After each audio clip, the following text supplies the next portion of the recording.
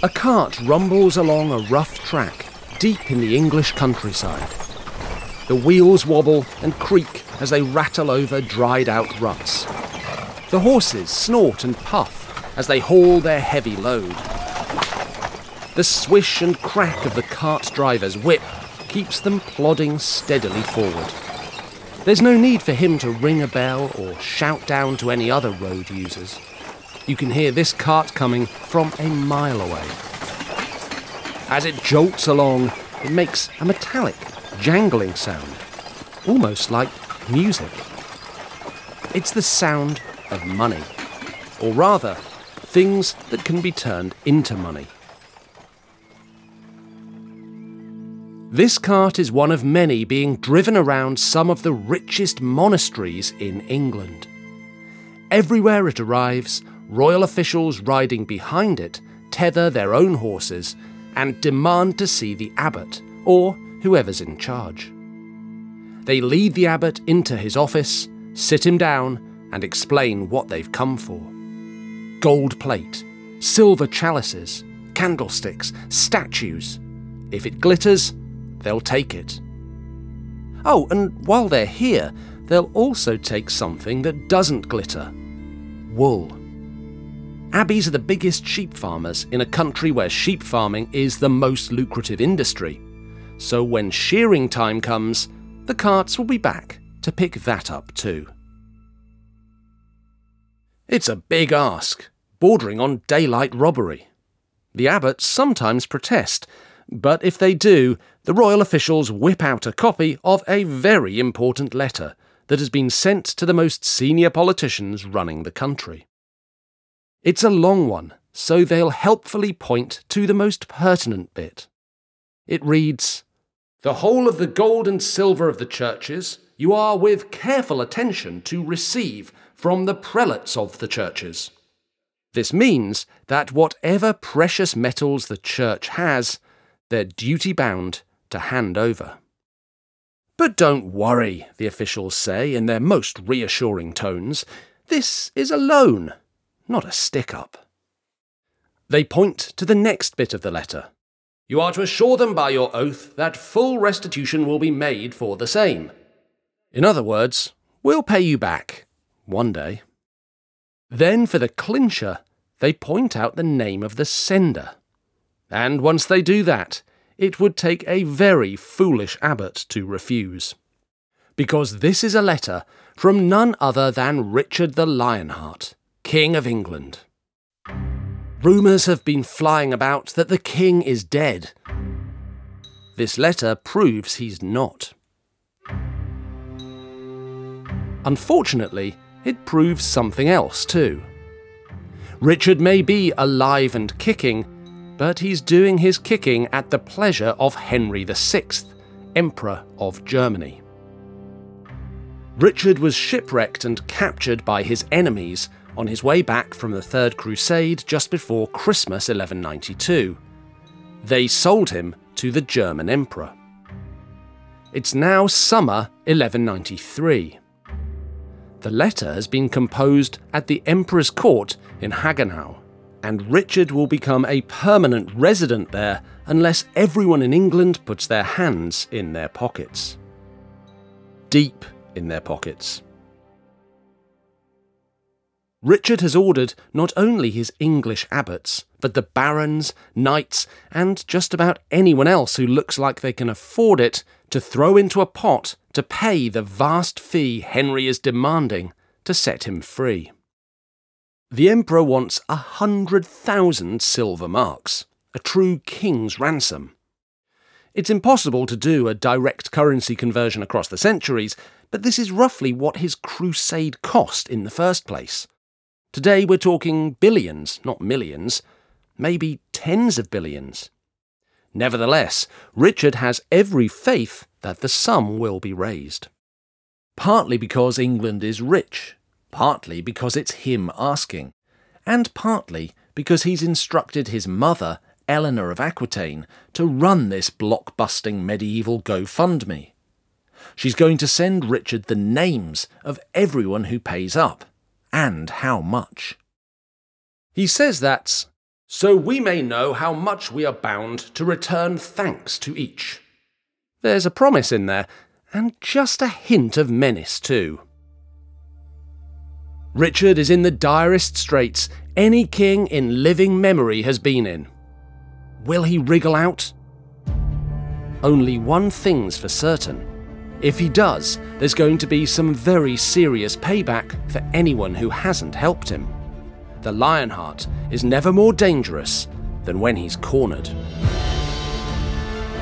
I'm Dan Jones, and from Something Else and Sony Music Entertainment, this is History, Season 2 of A Dynasty to Die For, Episode 8, A King's Ransom.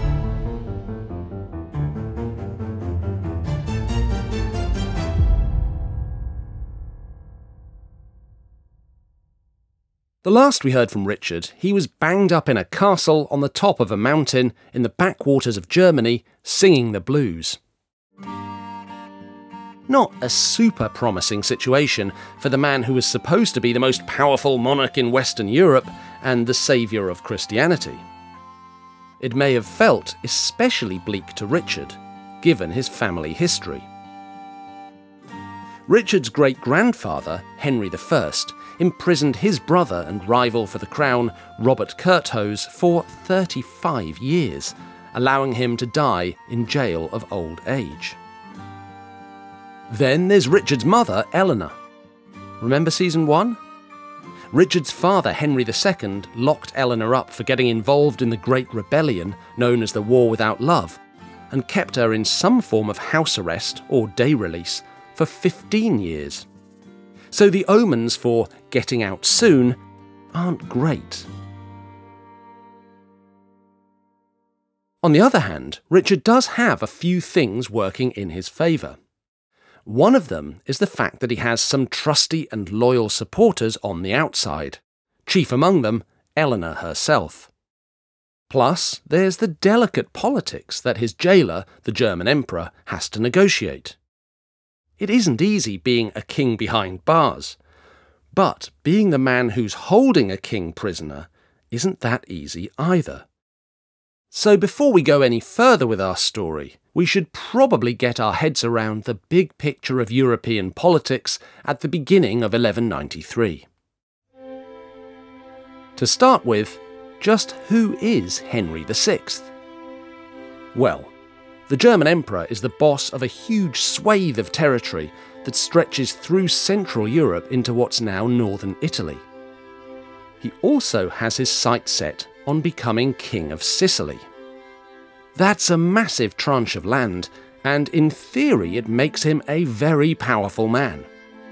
But being top dog in Germany is kind of complicated.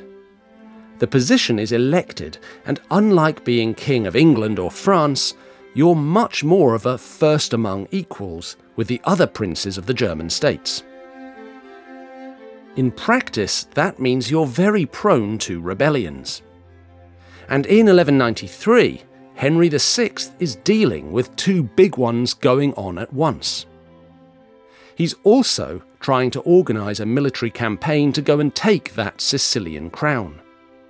If there's one thing he needs more than anything else, it's a war chest.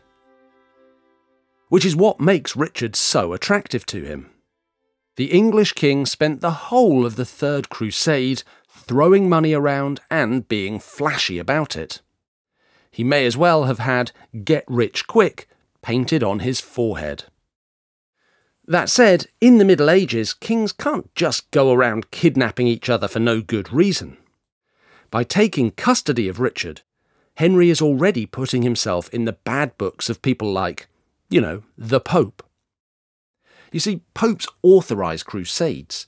The deal on offer to all crusaders is that their property is protected by the guarantee of the church while they're crusading. That arrangement will look very shaky if the Pope stands by while the actual leader of the Third Crusade is held for ransom on his way home. So in taking Richard prisoner, Henry is bringing a lot of potential heat on himself. He has to justify what he's doing. Which is why, almost as soon as Richard is captured and handed over to him, Henry sets about spreading the word that Richard is basically a war criminal, and that Henry is going to personally put him on trial. The accusations Henry plans to make against the Lionheart will include betraying the crusade by making a deal with Saladin, having high-ranking Christian politicians in the Holy Land assassinated, and anything else Henry can think of to pad out the list. This is partly a PR exercise for Henry. It's also designed to pile pressure on Richard, potentially even making him fear he'll be executed.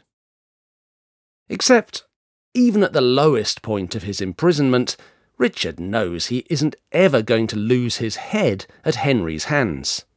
It's the Middle Ages, but it's not Crazy Town. There are rules. For kings, at least. What's more, Richard knows his worth.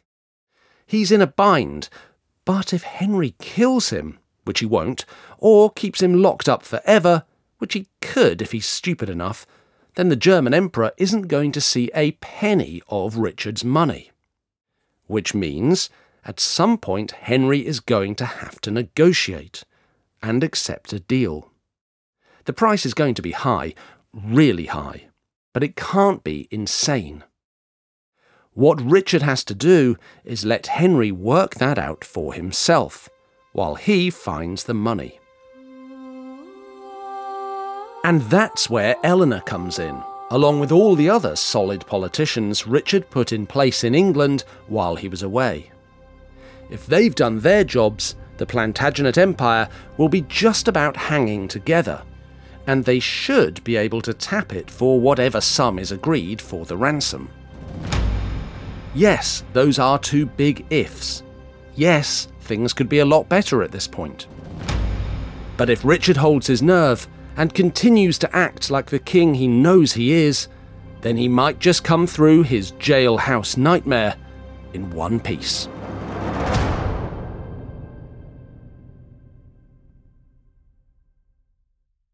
When Henry III chose his royal advisors, he ended up with some very untrustworthy power grabbers, which led to poor management decisions, rebellions, and at least one person in prison. Why didn't he use Indeed? Well, Indeed wasn't around back then, but it is today. Indeed is the ultimate hiring platform with over 350 million global monthly visitors, according to Indeed data, and matching technology that helps you find quality candidates fast. Use Indeed for scheduling, screening, and messaging, so you can connect with candidates faster. When I was hiring, I didn't use Indeed either, and the process was very slow and stressful, so I wish I had. Join more than 3.5 million businesses worldwide that use Indeed to hire great talent fast. And listeners of this show will get a £100 sponsored job credit to get your jobs more visibility at Indeed.com/dynasty. Indeed.com/dynasty. Terms and conditions apply. Need to hire? You need Indeed. The world's full of people celebrating their successes, but if the Plantagenets have taught us anything, it's that failing is much more interesting. So that's why I'm certain you're going to love the podcast How to Fail. The very brilliant Elizabeth Day invites guests on to talk about 3 of their biggest failures and what they've taught them about life. It's a great way to hear a new side to people you may think you know. Guests include Bernie Sanders, Phoebe Waller-Bridge and Stanley Tucci. Give it a try. Find How to Fail wherever you get your podcasts. Do you ever wonder how celebrities order food? Like, is Sarah Paulson a Diet Coke or a regular Coke girlie? Some peasant Coke? No. Or how does Sofia Vergara order a pizza? No tomatoes. I cannot eat tomatoes. Yes. Are you cool with mushrooms? Not really. If these are the details you need, and I know you do, I have the podcast for you.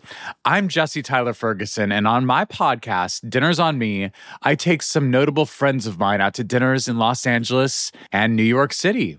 Listen wherever you get your podcasts. That thing was delicious. At Easter in 1193, Emperor Henry VI puts Richard on trial at the imperial court.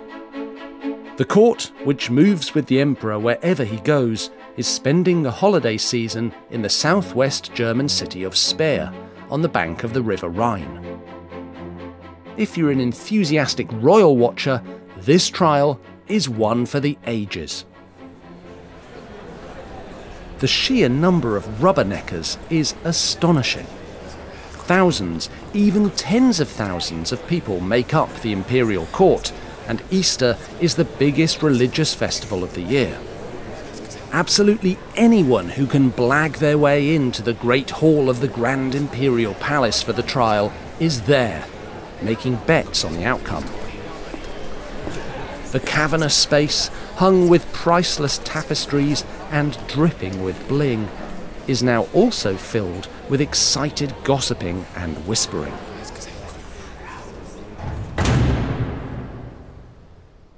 The defendant is, of course, one of the most famous men in Europe. So is the judge. It's part of a king's job to act as the highest judge in his land, and Henry is especially keen to oversee this one himself. Around them are bishops and princes, nobles and barons. As Richard looks around the court, he can see some friendly faces. There's William Longchamp. We met him last episode, trying to get out of England disguised in a green frock. He's not winning any popularity contests at home, but Richard trusts him. Then there's Hubert Walter. He's an old pal and fellow crusader, a churchman who was in the Holy Land with Richard for a while, but came back separately and avoided shipwreck. When he hears Richard's in trouble, he's more or less the first person who comes to visit him in prison. Richard has made him Archbishop of Canterbury and has him shuttling back and forth between England and Germany, carrying the king's commands. Eleanor's not there, nor is Richard's conniving brother John.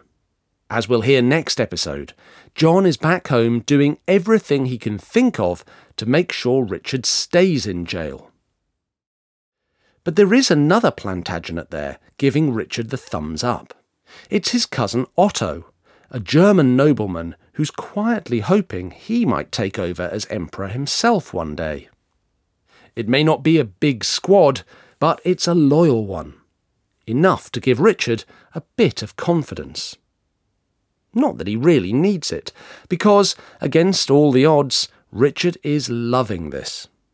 He's in trouble, but he's the centre of attention. He has a chance to show the world that you can lock him up, but you can't squash his spirit. And there's the small fact that he already knows exactly what the outcome of the trial will be. The terms of the deal have been thrashed out in advance. The amount he'll pay to Henry, a lucrative marriage he'll agree to, joining one of his nieces to Leopold, Duke of Austria's son. All the trial is now is a performance, and Richard's in the mood to perform. The chroniclers who write about the way Richard conducts himself on trial at Speyer are blown away. Off the stand, he's cool, calm, collected, and charming. When it's his turn to be questioned by the Emperor, he's the star of the show. The German Emperor lays out damning accusations that Richard betrayed the crusade. But Richard responds with a captivating story of the crusade from his own viewpoint. An absolutely heroic one, obviously. When it's put to him he wasn't the greatest ally to Philip Augustus, he says he doesn't know what the French king's problem is, except that he's probably jealous that Richard's more successful than him. The crowd lap up the drama. When Richard's accused of having ordered the murder of Conrad of Montferrat, he scoffs. "If I want to kill someone," he says, "I pick up my sword and do the job myself." One of Philip Augustus's official court poets has come along to see the action unfold. He writes an account of what happened, and even he has to hand it to his master's nemesis. Under questioning, he says, Richard spoke so eloquently and regally, in so lion-hearted a manner, that it was as though he had forgotten where he was, and the undignified circumstances in which he had been captured. It's as if, the poet says, he's just hanging out in his own court. At the end of the trial, Richard emerges triumphant from what should have been an ordeal. All he has to do is hand over the ransom. Which brings us back to where we kicked off, with dozens of carts rumbling around England, tapping up churchmen and nobles alike, waving the royal begging bowl under their noses. 100,000 marks is a massive sum to try and extract from a kingdom that has already been taxed to the hilt to pay for the crusade in the first place.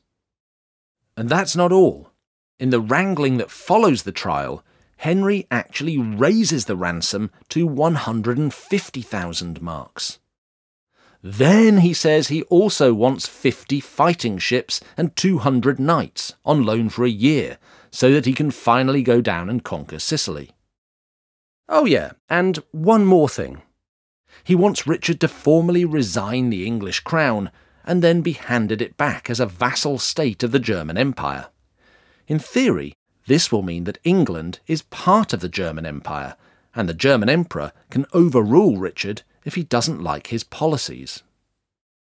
Not all of these demands are made at once.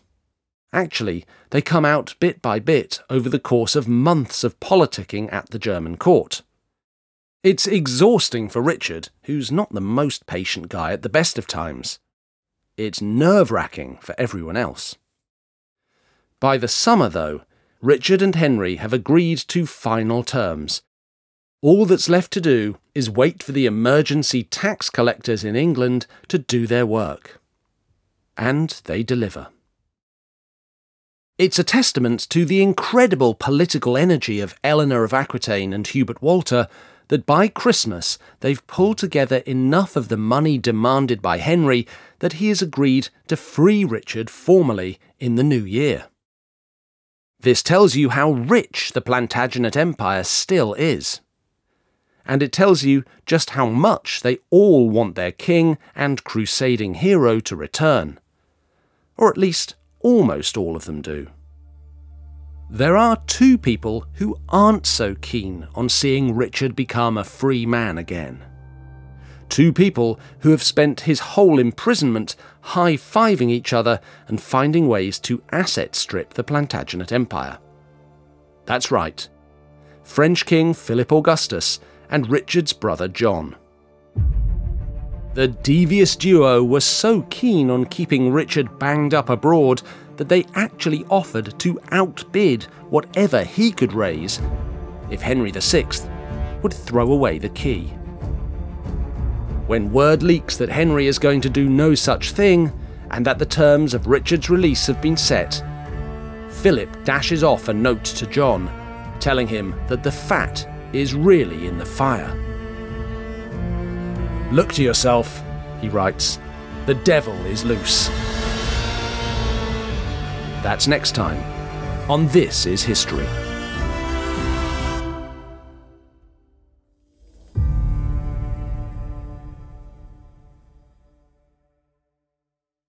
Before you go, just a reminder that the Plantagenet drama doesn't end here. If you get on This Is History Plus, then you'll discover that every Tuesday when episodes drop, I also release an extra episode full of weird, wonderful, and sometimes completely random stuff we don't have time for in the main story. What's more, as a subscriber, you'll get all our episodes ad-free. Just visit This Is History on Apple Podcasts and click Try Free at the top of the page to start your free trial today. Or visit thisishistorypod.com to get access wherever you get your podcasts. Finally, if you're enjoying the show, please do give us a rating or a review. It's a great way to support us and help new people find the podcast. Hi everybody, before we go, I just wanted to say thank you to all of you for listening to This Is History. We hope you're loving the show as much as we love making it, and we want to hear from you. Your feedback goes a long way, and it only takes a few minutes. Just head to thisishistory.fans on the browser of your choice to answer a few questions. We're so excited to hear from you. Thanks for listening.